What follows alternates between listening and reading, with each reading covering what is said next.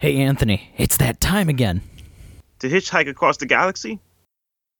Yeah, wait, no, not at all. Then what? It's time to make the podcast. Oh, yeah, that thing.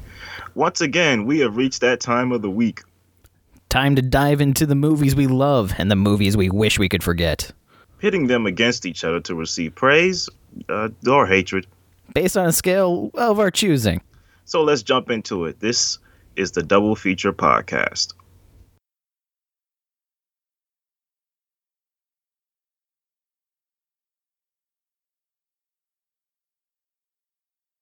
Hey everybody, welcome to a new episode of Double Feature Versus. My name's Anthony. My name's Brad. Yeah, and we got a special guest in the house tonight. A real life Florida man. Alex, how you doing? How's it going, Anthony? I'm doing all right, man. I'm doing all right. You know, I would ask you about some classic Florida man stories, but I just figured that we don't have enough time to get into them. You know, That's for another time. I can keep it very short. Walmart alligator, Walmart pet alligator. That's all you need to know. Someone brought a pet into a Walmart. Pet alligator into Walmart. That's all you need to know.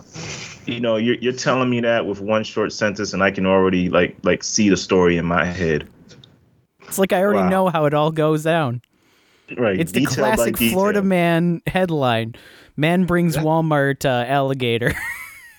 You don't need to ask any other questions. You're like, yep, I know it. I know the whole dang story. I know it's a true story too. Already. Right. But all right. So we're doing James Gunn today. We're doing James Gunn's forays into a superhero film. So we got on deck Guardians of the Galaxy Volume 1 versus The Suicide Squad. Not to be confused with Suicide Squad in the 2016 version. Yeah. We're gonna stop asking each other this, but I'm just gonna ask you. You want to do it chronological? Yeah, let's do it chronological. We got to stick with being chronological. Yeah, just for old time's sake. I don't even know why we asked that question anymore. All right, so I'm gonna hand off Guardians to you, Brad. Okay, so Guardians of the Galaxy was James Gunn's first foray into doing a superhero movie. And he got the opportunity to do it with a band of unknowns for Star-Lord, played by Chris Pratt. We have Gamora, played by Zoe Saldana. We have Dave Bautista as... Saldana, yes. We have Dave Bautista playing Drax. And then the voice work of Bradley Cooper as Rocky Raccoon and Vin Diesel as Groot. So we're introduced to these characters as Star-Lord is going after an orb that contains an Infinity Stone, and he's being chased down by several different kind of mercenaries, including the Ravagers, led by Yondu, Michael Rooker, and Gamora, and eventually it brings Rocket Raccoon and Groot as hunters into the foray, trying to get him as well. They land themselves in prison, they meet Drax there, and they team up to try and save the universe from the villain Ronan. And this is basically James Gunn's way of kind of bringing a group of characters together in the MCU, and one of the strongest parts of it is the character interactions. We have all these characters that really nobody knows about prior to this movie except for hardcore comic book fans that are coming together, and we get to see Groot, who says 3 whole words, I am and Groot, and that's all he says. Brilliantly paid for by Marvel Studios. No, he says the 3 words, I am Groot. No, it's 4 words. You said I am in Groot, but that's not the. Technically, he does say 4 words. He also says "we" at one point in time.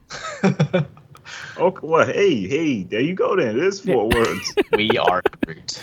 We are, which I gotta say, nothing prepared me to shed a tear the first time I saw this movie for a tree man that only says "I am Groot" in the entire movie. Only to at the end say "we are Groot," and it's just instant tear, and it's like, why is this getting to me? I don't know, man. Somebody must have been cutting onions in front of you or something. Yeah. But yeah, the magic of this movie is this this group of characters have to come together and settle their differences in order to defeat Ronan, who is at one point a minion of Thanos, but he decides to kind of go off and do his own thing to conquer the world without him once he realizes that he can get the Power Stone for himself. So it really forces these characters to work together in a way that they never thought they would, because they're all selfish people. And I think that's what really works for this movie is each character is selfish in their own way, and they had to come together and stop being selfish in order to get it to work. Right into it, Anthony, what were your thoughts on this one? This might shock you, but this isn't my. I actually have seen Guardians before. I just knew you were gonna ask me, like, hey Anthony, have you seen this before? I'm like, yeah, Brad, I've seen Guardians before. Like, this isn't my first time seeing Guardians. Wait, have you seen this movie before? Yes, I've seen it before. We're talking about it. It's not my first time watching it, but yeah, like I really like this film. When I saw it in theaters, it just felt so fresh and original. Soundtrack is great. I love the characters' banter, especially Star-Lord with Gamora. Even though they can come off a little tropey, the dumb lead action guy with the tough girl that's out of his league, their banter together is so great. And I know coming off of Parks and Recreation, which I didn't watch before I saw this film, I didn't feel that much about Chris Pratt walking in, but I really felt like he sold the lead role, and he told that fine line between, funny, dumb lead action guy and charismatic, heartthrob lead action guy. And he strides that line very well. Yeah, man, I feel like this is one of the few Marvel films that's a single film, but still kind of an ensemble film that works really well. Yeah. Well, it was also the first movie to kind of come off of Avengers as kind of a single movie. Because with Avengers leading up to it, every single one of the movies had some kind of reference to the other movies.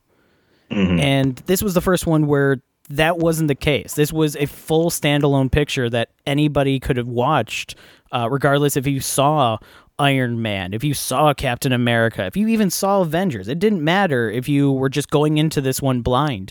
You're going to get the same experience out of it that everybody else is getting that's already seen all those movies, that have read the comics, that know all that. Because these characters are changed a little bit from the comics as well. Alex, what were your thoughts rewatching this classic? Yeah, so it is one of my favorite Marvel movies. I have my own criticisms on the MCU, especially when it comes to it just being very formulaic, very basic formula. They tend to use the same formula over and over again. It works. Why not? If it's not broken, don't fix it. And while this movie is very formulaic, it managed to do its own thing. James Gunn managed to kind of work around that and still make it very unique and kind of put his own spin on it. And it's just one of those few movies where I can sit down and watch it from beginning to end and just enjoy it every single time. Mm-hmm. It's very rare. And like, I love movies that do something different, whether it's received well or not. I like it when the movies do something different. Yeah. Now, it's great that this movie ended up being great. I was so happy that it ended up being great, because when I first saw the trailer, I wasn't into it. I was like, nah, this doesn't seem well. Nothing like the comic book characters, stuff like that. I was wrong. I was so happy I was wrong. And I can't commend James Gunn enough for doing the near impossible. He had no build up with these characters. It's not like the Avengers where you had solo movie for almost every single one of them. This is the first time we're meeting these characters. And like I said, you don't have to know anything about this. And what's great about this is that this is the first time we almost basically hear about the Infinity Stones. And the big theme of the entire phase, first 3 phases, was the Yeah. Infinity Stones. And while we now know they were in the Avengers movies and stuff like that, this is the first time we hear about them. Like, okay, these are the Infinity Stones. This is what they do. So anyone who, jumped in the game late, they can start off with Guardians and basically be like, okay, here's the Infinity Stones. That's all you need to know everything about the future movies, especially when it comes to Thanos. So like, I feel like James Gunn kind of has that middle starting point where you can start at Guardians and actually go to the very end, and then if you want, go back and watch the first phase. And I think that's an achievement on its own, in my opinion. Oh yeah, for being a standalone movie, Guardians succeeds 100%. Especially when you compare it to the other kind of MCU movies, where if you're jumping into, Thor, you're going to get confused at some of the references that they're making about Incredible Hulk and Iron Man. If you decide to jump into Avengers, you're going to miss a lot of context of who these characters are from their original kind of intro. This movie intros us to 5 completely new characters and manages to balance out their introduction into this universe. Yeah, when this film first dropped, when I first saw the teaser trailer, I was kind of like Alex, in which I was like, I'm gonna repeat a line from the movie, like, what a bunch of douchebags. Like, who are these people? Like why should I care about them? This film was very surprising to me because for a bunch of Marvel characters that I know nothing about, I knew Iron Man, I knew the Hulk, I knew all these characters, I knew Thor before we got to this point. But this film really surprised me as that it made me at least interested in Guardians of the Galaxy. I still haven't read the comics, but it made me interested in their whole dynamic. Yeah.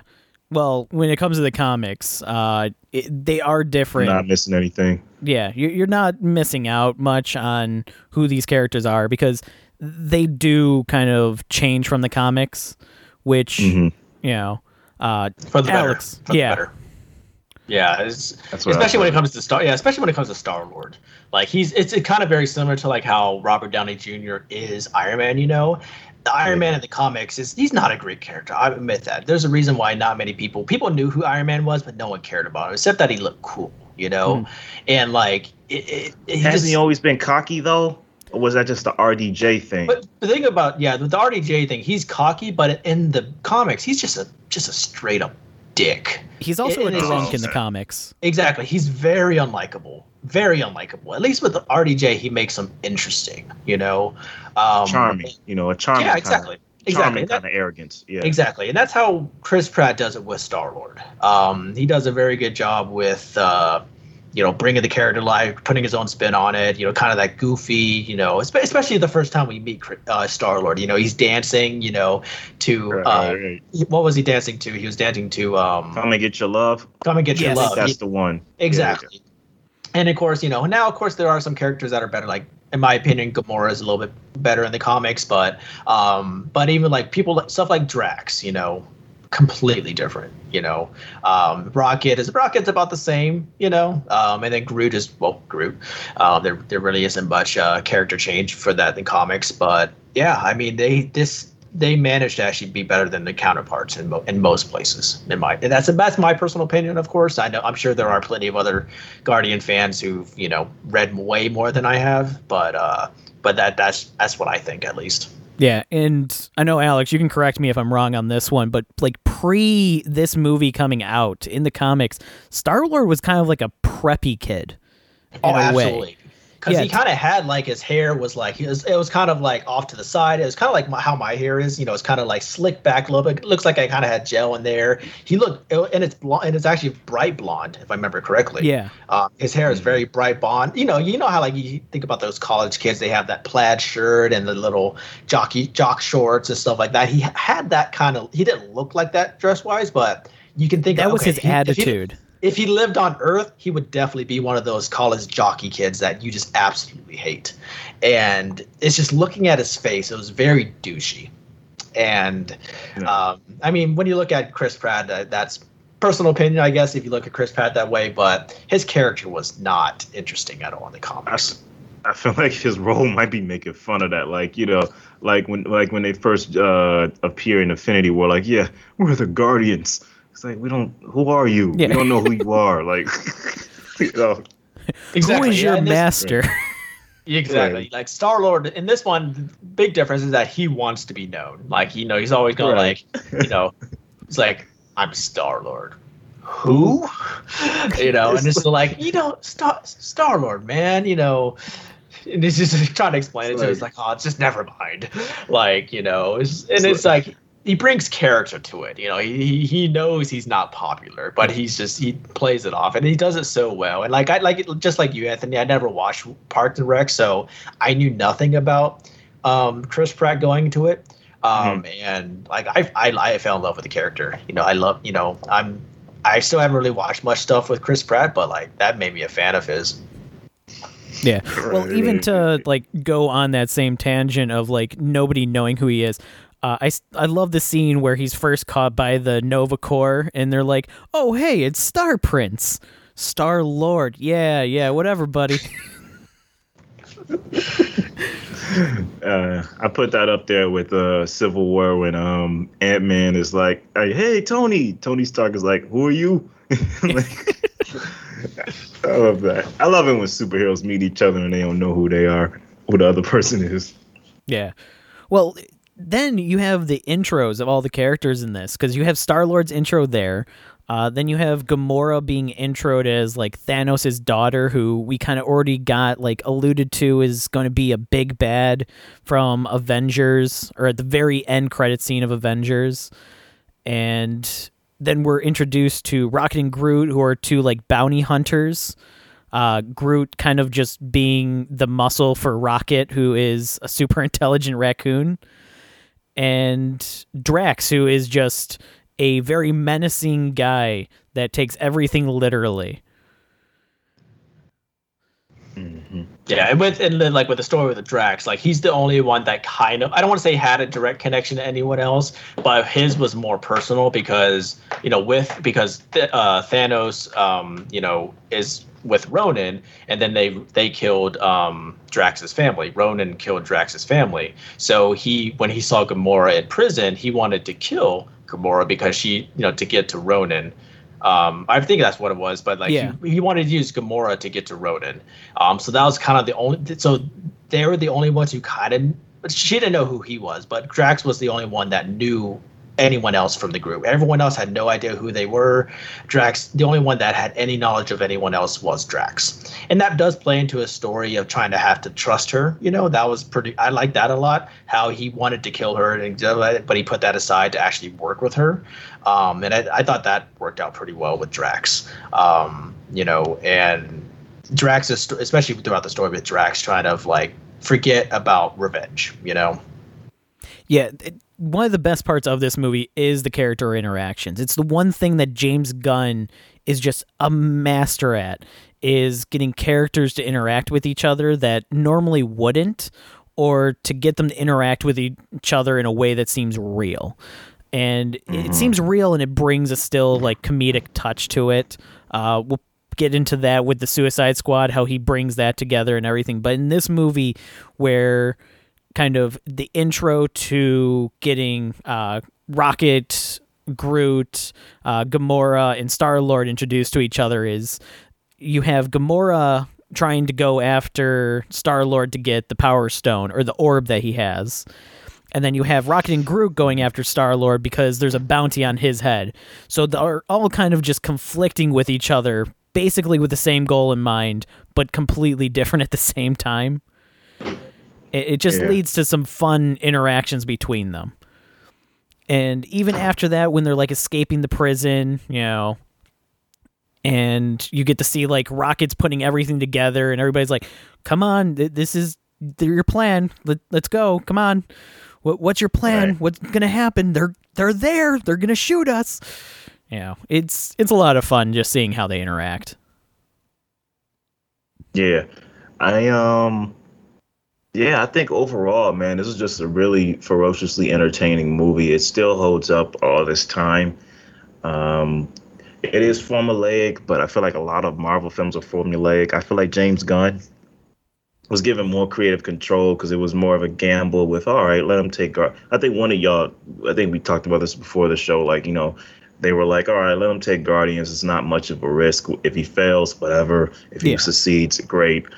Like, I feel like this was a gamble that went right with Marvel, and it proved that, creative control is something that, even though I don't think the tide is going to turn much on giving artists creative control with big franchises, but it showed that, like always, it does right. Yeah, it works out, but at the same time, this was the first time where Marvel could actually give that creative control. Like you said, the Guardians were nobody in terms of like popularity. Iron Man, people kind of already had an idea of who Iron Man was. Captain America, same thing. Hulk, people already knew these characters, so there wasn't a lot of room to like let somebody experiment with them. I mean, I've always looked at Iron Man as that guy with the cool suit before RDJ came along. But I hear what you're saying.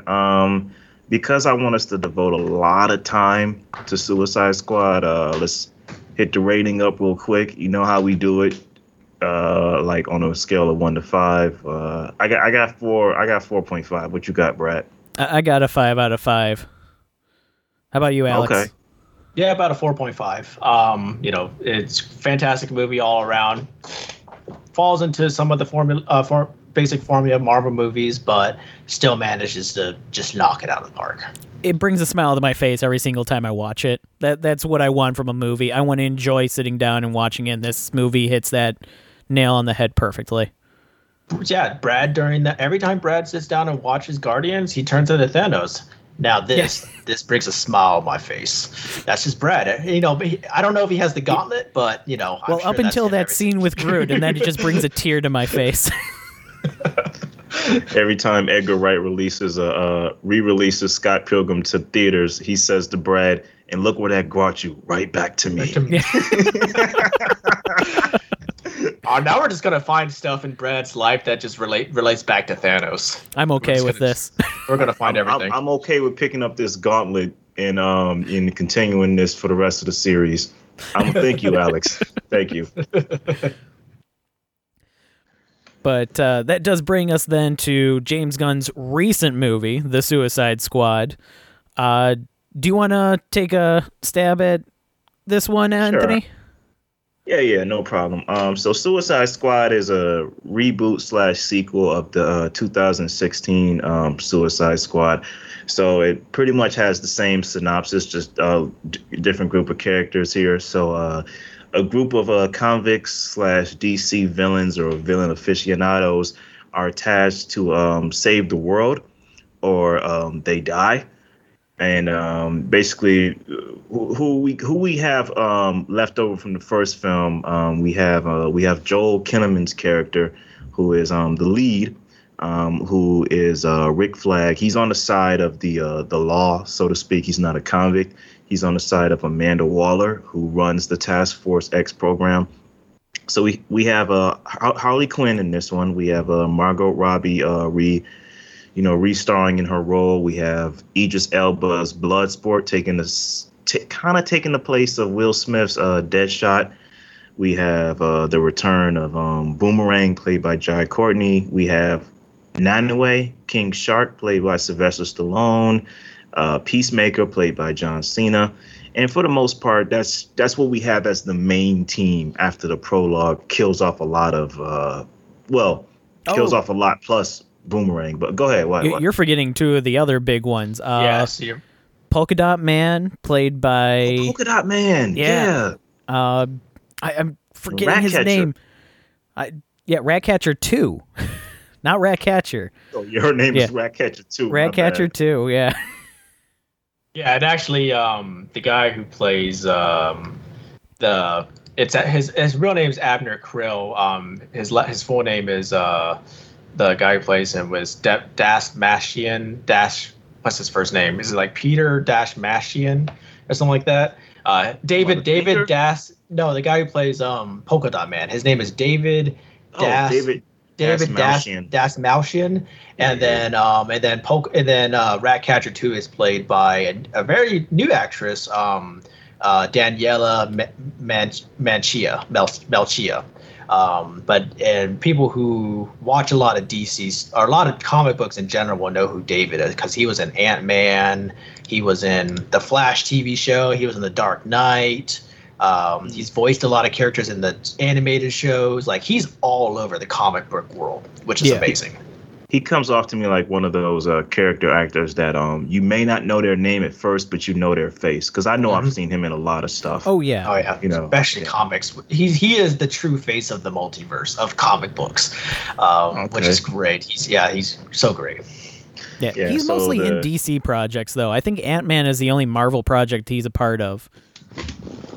I think so. Yeah. Yeah, so the squad, the Suicide Squad this time around, they are tasked to destroy this giant alien starfish called Starro and prevent it from, taking world domination and destroying the world. So that's the way this film starts off is pretty funny. It has a great prologue with introducing Michael Rooker, pretty much the De Niro to James Gunn's Scorsese. As what's his name? Savant? Yeah, Savant. Yeah, Savant, who is tasked with joining the Suicide Squad to get in the mission. I love how this film just gets right into it, but it kind of like drags the carpet from under you as he's introduced to the squad and like I think one of you said like it's so different from the way you're introduced to the characters in the first film. Yeah, it's basically like countering how the first movie did these huge elaborate intros for each character. And this one kind of goes, that's Blackguard, that's Mongol, that's Weasel. These are your brothers for the next couple of days. Right, that's Harley. That's, yeah. And, Godspeed. And, he goes out there and after some funny banter on the plane, they head to the spot and realize that one of their own, Pete Davidson's character, what was his name? Blackguard set them up, and they it just turns into like a bloody takedown with the best way to describe it is Saving Private Ryan. Just think of Saving Private Ryan. Saving Private Ryan. Yep, that's the best I can say. We're gonna call it perverse Saving Private Ryan opening. Right there. The only way James Gunn knows how and the way he delivers is that kind of like takedown. And, then we're presented with a non-linear narrative from there on, which I like because in most films that can kind of be a spinning its wheels kind of downfall to some films. But with this, it really propels the narrative forward. And we're introduced to Team B of the Suicide Squad on the other side of the island. Spearheaded by Idris Elba's Bloodsport, and Peacemaker and, the rest of the squad. The true cast of the movie overall. Right. Yeah, I love how they did this whole, like, fake out with introducing, like, so many characters. Like, in the trailers, you were introduced and they're kind of going, look at how many people. And you kind of go, well, yeah, some of them are going to die. We're going to watch people die. It's the Suicide Squad. But who's going to die? And at the beginning, it basically kills off most of the cast right away. In the most hilarious ways possible, too. Oh, yeah. Like, it's not, like, especially, like, with Weasel, just hit the first death with Weasel dying was probably one of the funniest things I've seen. And it's just because it just happens out of nowhere. And he's all like, did anyone check to make sure that the Weasel can swim? And then next shot is just him just drowning. Yeah. And it's just like, James Gunn, he's just so good with imagery. And like, if he would have just drowned, fine. But just him just falling like this and just slowly falling down to the bottom of the ocean was just, I don't know why. I just started dying laughing. And then like Pete Davidson, like whether you like him or not, just like you knew he was going to have a horrible death. And just point blank shot to the face. That was just, and oh God. I didn't know his death was going to be horrible. And, I'm not I mean, I don't hate Davidson. I'm just not the biggest fan. But like, I thought that he sold his part like many other people in this role well. Like he chewed up his screen time.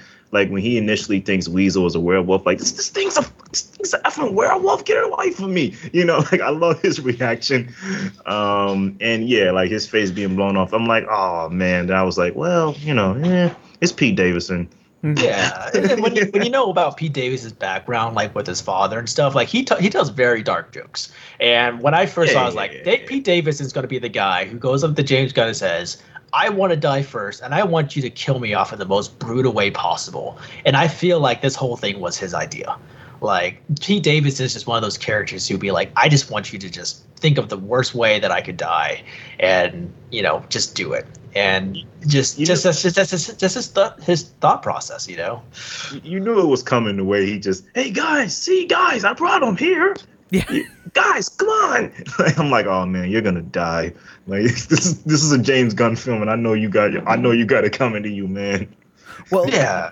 Even that, we got to talk about like how gruesome the deaths are, because if in the Suicide Squad, people are gonna die, and it was kind of around this time that I remembered, oh yeah, James Gunn directed and wrote Slither, a very kind of goofy horror, and Super, which get pretty kind of into it with the violence. And this movie does not hold back, but like I can't see like Saw kind of movies and stuff like that. Like that kind of like gore and stuff, it just that gets bothers to me. You?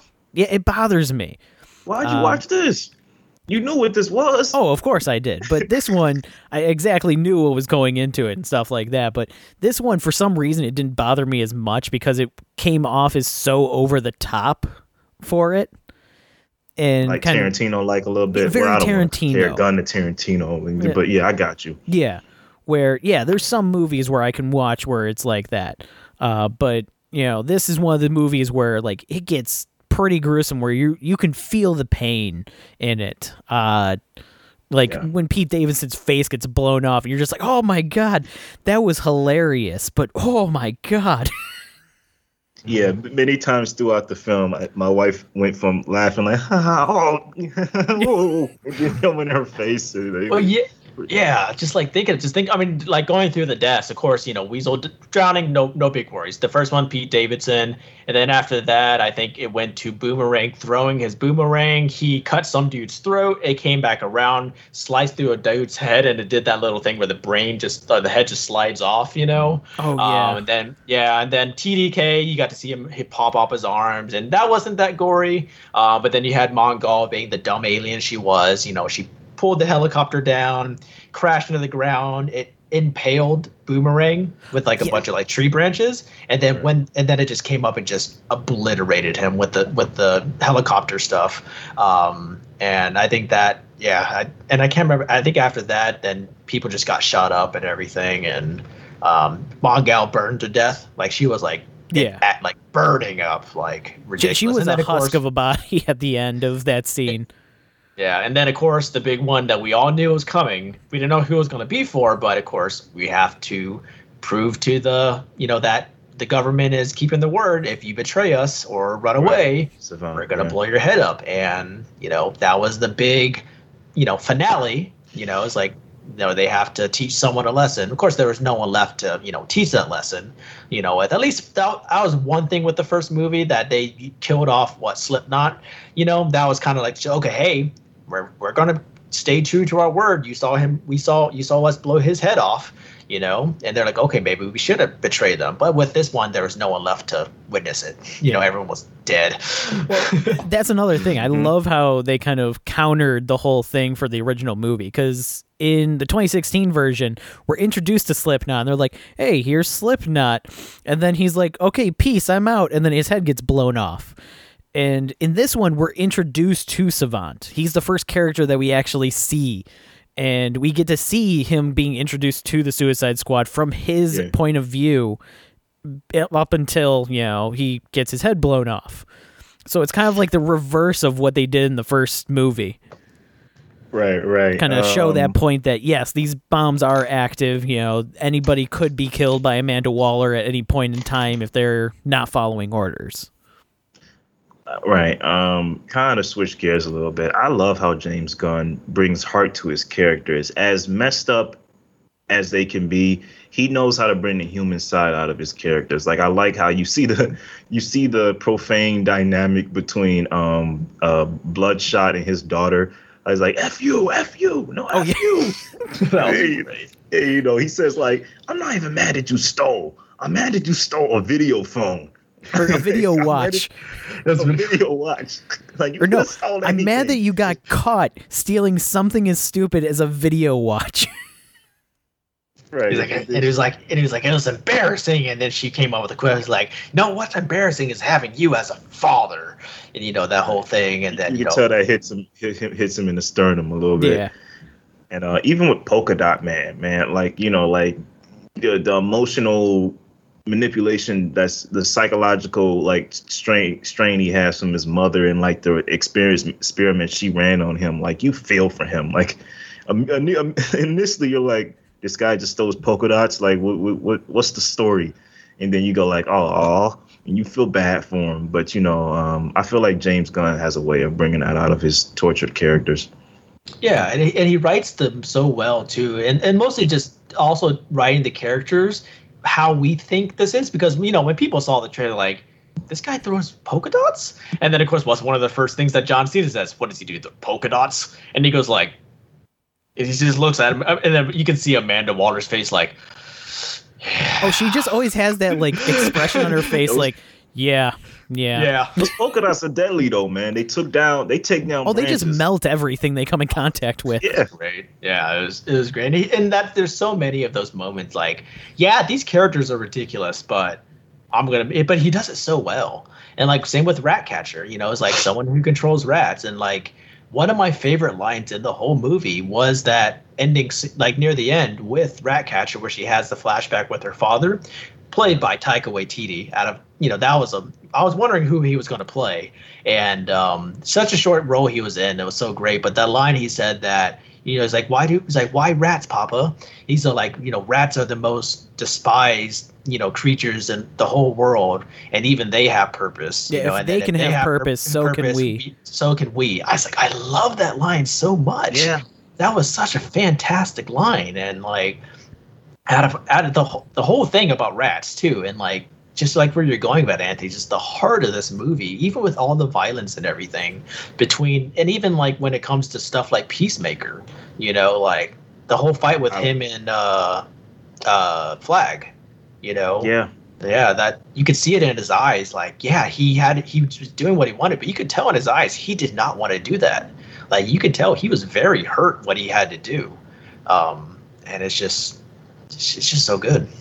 Yeah, it was a crisis. It was a crisis of conscience, but I feel like even like I love like the difference there is between him and Idris Elba's Bloodsport, where if you're just walking into this like I was, you're like, okay, well, Peacemaker, I'm a little confused as to why he's even a criminal, because he wants peace. He kills for peace. But then as the film goes on, you can kind of tell like he's probably done some things in his past that, you know, are morally questionable, as he's probably killed the wrong people for what he perceives as peace. He's jingoistic. That's the word, right? Jingoistic.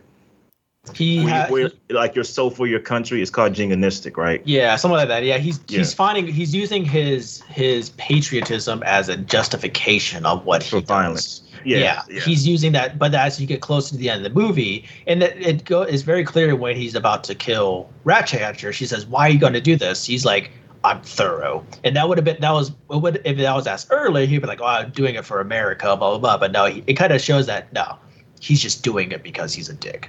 Like, he doesn't need to justify it anymore. He's just thorough. He wants to kill her just to make sure, even though she's not going to like it. And that speaks to another thing about the character development too, is that kind of passes the pendulum to Bloodsport. It shows that, like, as Ratcatcher 2 says to Bloodsport, like, I can tell, like, this rat here, because I love those moments where he just hates rats and he doesn't, you know, like, he says, like, my rat here knows you got some good in you. And he's like, oh, your rat is lying. He's a fool. But, like, you can tell as the film goes on that Bloodsport has good in him, especially when you get to that awesome finale that I hope we have some notes on. But yeah, man, Peacemaker. I don't know, man. I don't know if I want to see a whole miniseries from him because he's such a dick. Like, unless there's some redemptive value. Because I know they're coming out with a spinoff, but I remember.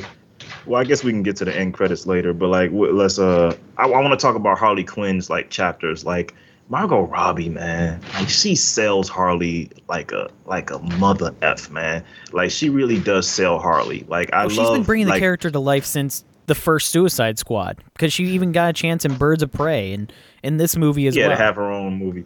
Yeah, I just love like the layers to her character. Like I love how it comes out of nowhere when she shoots the president guy that wants to marry her and stuff like that. And she gives that monologue about how, like, I've learned a long time ago when I fall in love with guys, if I see one red flag, I'm going to kill him.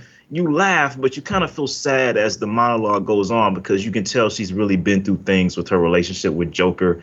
And I love how her entry into the DCEU has kind of like subverted the whole expectation of like Bonnie and Clyde with her and Joker and turned it into a more realistic view of like, no, this was a psychologically manipulative relationship and she's scarred by it. Yeah, and I agree with that with Harley Quinn. Like that, she's the one thing that watching the other two movies helps. With Suicide Squad and Birds of Prey, because you see a very clear arc. And I know James Gunn looked at that and said, yes, she does not want to be hurt. She's going to take initiative the moment she knows she's going to get hurt. She's going to end it right there, and that fits her character just so much because Harley Quinn is just a very unpredictable, chaotic force of nature. She's there to cause chaos, and she doesn't have a big role in the movie, but she's just there to cause. And then her fight scene, Jesus, that fight was awesome, man. That was an awesome scene. Yeah, and what's good is we even get. I love that they continue showing us how she sees things. With the cartoons and everything. Like I love that they flowers and because they carry that on from Birds of Prey actually, which I loved, and like. That whole section was just great because I know when they first say it's like, oh, she's doing a little love thing and stuff like that. And then no, it just turned. It happened so quickly, as you mentioned. It's just like she just made love with him. And then literally, 2 minutes later, she shoots him. And like that kid stuff is messed up. When somebody's willing to kill kids, that's kind of a red flag. And what was her quote? She's like, I knew it was like, if I ever did this, I would do the right thing and murder him. Yeah. And the way she said morality. It's just the way she said it. She was like, and I knew I'd do the right thing and murder him. It was just like, God, I love her so much. And another thing too, dude, you want to talk about great performances. Like I adore Viola Davis. I think she's excellent. She was so good in this role. I hated her in this film. Like I hated Amanda Waller way more than I did in the original film. Like it came to the point where like, when we get to the climax, when Homegirl like whopped her upside the head, I clapped loudly. Like I was like, yes, because I was like, she's a horrible person. Like she really sold the evil villain in this film. Yeah, I got the chance to see this at pre-screening 2 times. Both times during that scene, the theater was erupting in cheers. Like that was one of the scenes that like there were times during the movie where people would go like, oh my god, oh that's disgusting and stuff like that. That was one where like the entire theater was unanimous of yeah. Yeah, man. Like, another funny side thing. There was one dude in the theater that had like, and this is just people laughed the way they laugh. Every joke that was made. Like the Peter Griffin laugh. Yeah, like I almost thought it was a sound effect, but there was just this one guy in the back with his friend going. I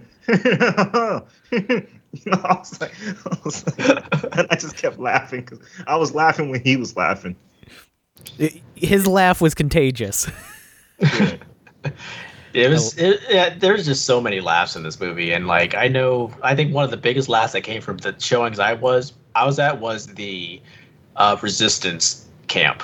That whole entire sequence where they're just measuring their dick, where Peacemaker and Bloodshot were just measuring their dicks, and then of course the payoff at the end. Like it's like, why didn't my men alert me? I didn't see any. I didn't see anyone, and like that whole scene was just. Well, I love that. Polka Dot Man's line during that is even great. Of just, I imagine they were my mother and I killed them.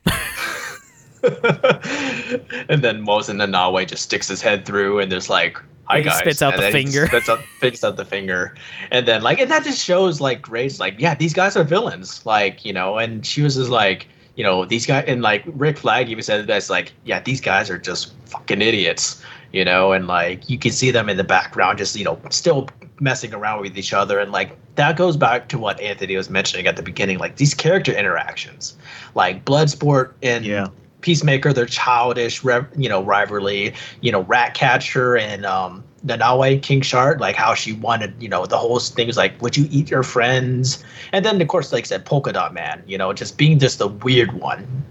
You know, Ratcatcher saying, he's like, oh, and I thought you were the crazy one. He's like, I am. You know, it's just like everyone has their interactions. And, of course, the mother-daughter thing between Bloodshot and Ratcatcher, it's just all of it works, you know, and it's the same thing like with Guardians, that it shouldn't work, but it somehow does. And then at the end, when you get that final confrontation between Bloodsport and Peacemaker, like the moment, you know, that was so well.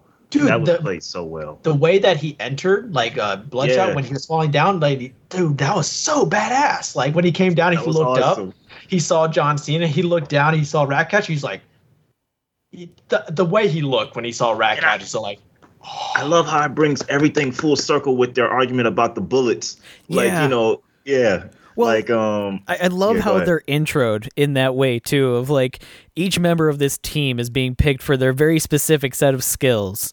You know, This is Peacemaker. He can turn anything into a weapon. Whoa. I thought you said that everybody was being picked for a particular set of skills. He's exactly like me.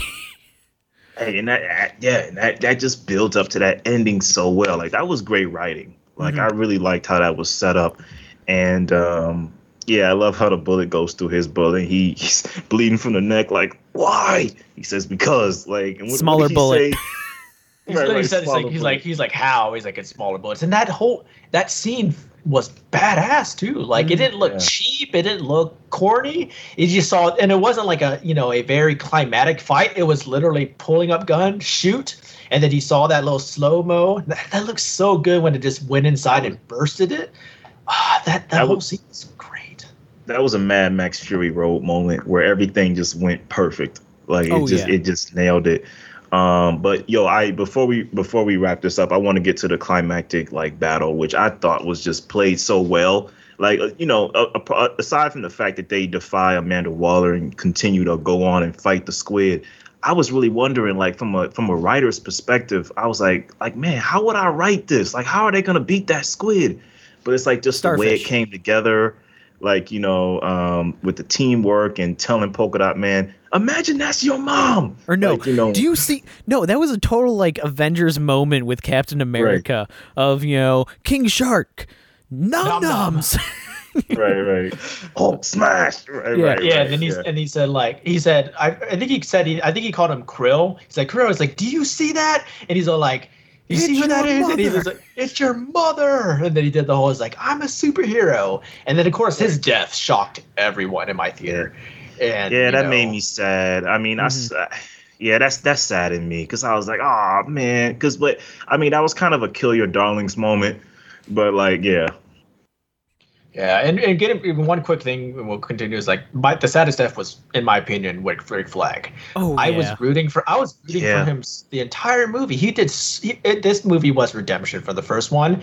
That whole fight, I was rooting for him, and that was just so sad the way he died.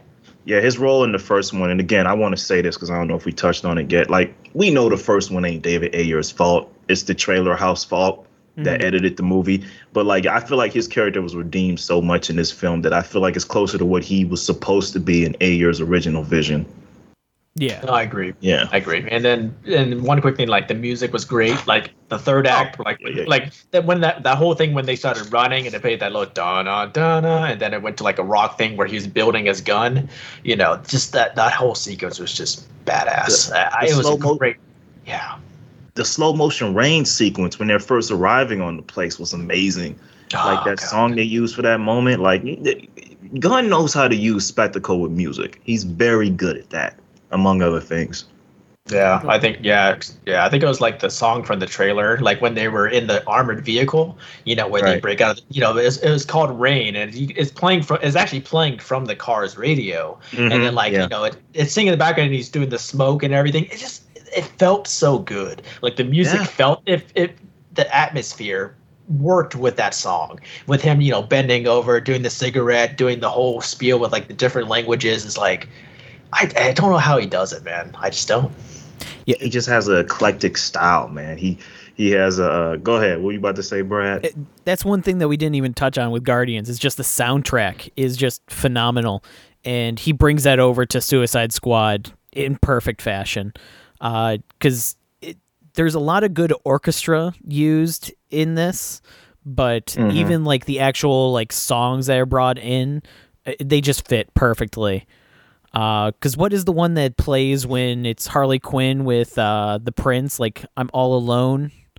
Oh yeah, that's the Gigolo something. Because she's singing it when Yeah. she's getting tortured. She's actually singing that song, and then when she breaks loose and starts killing everyone, the actual song plays, which was genius in my opinion. So like, yeah, she's singing that song while she's getting tortured. Then she gets free, and then the song plays. As Like she it's kills playing in her everyone. head while she's going through it because you're seeing everything from her Exactly. perspective. I love it. Exactly. It's I just agree. played I love so the, wonderfully. When they finally take the squid. Like I want to talk about like okay, quick moments on the squid. I love when they first come in contact with the squid before Peacemaker gets shot.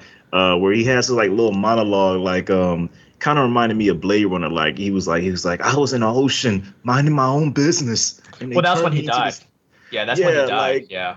That reminded me of my man Rutger Hauer from Blade Runner. Like I've Yeah. seen attack ships on fire off the shoulder of Orion. I'm like, what? This starfish has death. I thought it was Yeah. just a regular villain. I think like, it was like two sentences. Like I was happy. I was floating, staring at the stars. right, and right. then he died. It was a very quick thing. It wasn't as long as the Blade Runner one, but yeah, it was just very simple. I was happy. I was floating, staring at the stars, and then he topples over. That's so random, but like so poetic at the same time. Like, oh wow, like this villain had a heart. Well, that completely falls in with like James Gunn's like backwards humor kind of style of let's make it just this giant monster, but at the end turn out to be like sympathetic toward it. Right as And it F dies. the government. F the government. Yeah. It's- Right. I want to I think I want to touch on the end credit scene. Like I know Alex had a theory about Weasel, but with the Peacemaker, I remember my wife and I were watching it, and they showed Peacemaker in the hospital bed, and they were like, the guys were like, Amanda's punishing us, right? Because we turned on her. They say, yup. And I remember my wife was like, how is he? Idris shot him in the throat. I'm like, it's a DCU movie, sweetie. Don't take it too seriously. They always come back. Boomerang came back. Like, don't take it too seriously. Yeah, and touch on like what you mentioned with Weasel. Like my theory was that Weasels are phenomenal swimmers in real life. Like they're very good swimmers. So my theory was that he was smart enough to fake his own death, and then that's basically it. He faked his own death. He knew how to shut off his breathing and stuff. And then when he woke up at the end, that was hilarious. His little squeaking as he was running away. I will say, like, I kind of had like a pseudo list of like, I bet these people live and these people die. And the top of the list, I was like, Weasel's going to survive. Because that just falls in James Gunn's kind of humor that Weasel would be one of the survivors of this movie. So when he died first, I was kind of like, dang it, my list is already going south. But when he popped up at the end, I was like, yeah, my number one pick is already right. Good. I'm still right on that one. Yeah, because I gotta say, like, I was looking at that and I was like, I'm just more interested in like what he is. Like, I love how they're so random. Like, oh, he's killed 27 kids, but I think he agreed to do this. Yeah, I I'm think they like, got him what? to agree to this. Yeah, man. I'm gonna top this off, man. I feel like this film, in contrast to Guardians, is not so formulaic to the DC EU universe. So I give this 5 out of 5. Oh yeah, this is a 5 out of 5 to me. I agree. It's a 5 out of 5. One quick thing with this one. I think that this is the movie that James Gunn did with zero restrictions, because even with Marvel, he had to do some restrictions based off it being Disney and Marvel and stuff like that. This is what happens when you give James Gunn 100%. Do whatever you want. We're not going to stop you in any way or form. Doesn't matter rating wise, tone wise, anything. This is the result, and it worked out perfectly. Well, yeah. I can say, like, James Gunn getting fired from Disney because of tweets from like 20 years ago or whatever, which is BS, by the way. Right, I hate which when that happens. is stupid all on its own. But we literally hit the best timeline for that happening, because as soon as that happened, WB called him up and was like, "We want you to make a DC movie." And I can't remember where the interview was, but he said that when he first got that call, they wanted him to do a Superman movie, and he said, "No, Yep. I want to do can't picture that. Suicide Squad." Well, this was back when Warner Brothers was going, "We need to, keep up the DC universe. We need another Superman movie, but we got to find somebody to direct it and stuff." And they wanted James Gunn to do it because they were like, "You can do great movies and stuff. We want you to do Superman." He was like, "No, but I'll do Suicide Squad." And they were like, "Okay." And he said that there was no stopping point. Like, I think they gave him some notes of like what they would want from the movie, and But he he didn't have to do it. immediately went, "I'm not doing that, I'm not doing that, and I'm not doing that." And they were like, "Okay." And that was the end of the conversation. They just let him do whatever. And to sell it off, they even gave him permission to kill off Harley Quinn. That was the break. They even gave him permission to kill off Harley Quinn. I would have But of been course- angry. I would have been angry if he did that. But he loved her too much, of course. Yeah. But that's when we knew that it was real, was when he said, "Yep, they even let me kill up Harley Quinn if I wanted to." And that's when I was like, okay, I have faith in this then. So All right, y'all. Well, hold on. I'm curious, Brad. Because me and Alex both gave Guardians 4.5. What do you put this on if we're doing a double feature header between this and Guardians? If I was to say, the Suicide Squad is a better movie to me because it doesn't have to follow any formula. It doesn't have any restrictions. And you can tell that James Gunn just had fun with it. It has a lot of his humor and a lot of his writing in it, and you can tell that none of it was changed. And because I loved Super, I thought that was a phenomenal movie, very fun. Suicide Squad is basically Super on steroids with comic book characters. And again, he took characters that even I didn't know, like Guardians of the Galaxy. I had an idea of who some of these characters were before that movie happened. Was the Suicide Squad. For the most part, I knew King Shark. We didn't get the iteration of King Shark that I know of, though. I know a very different version of King Shark. I knew of Peacemaker, but not too much. And then I knew of Polka Dot Man as kind of like a jokey character, and Ratcatcher, but not Ratcatcher 2. So he took basically everybody else was completely new, and he did phenomenal. I loved all the characters in this movie by the end of it. Yeah, those are some good points. Alex, you're always welcome back. Thank you for joining us. Man, this was a great episode. Like we all pretty had some good opinions on these ones. Man, it's another great episode, double feature versus. Like, share, and subscribe. Talk to you all later.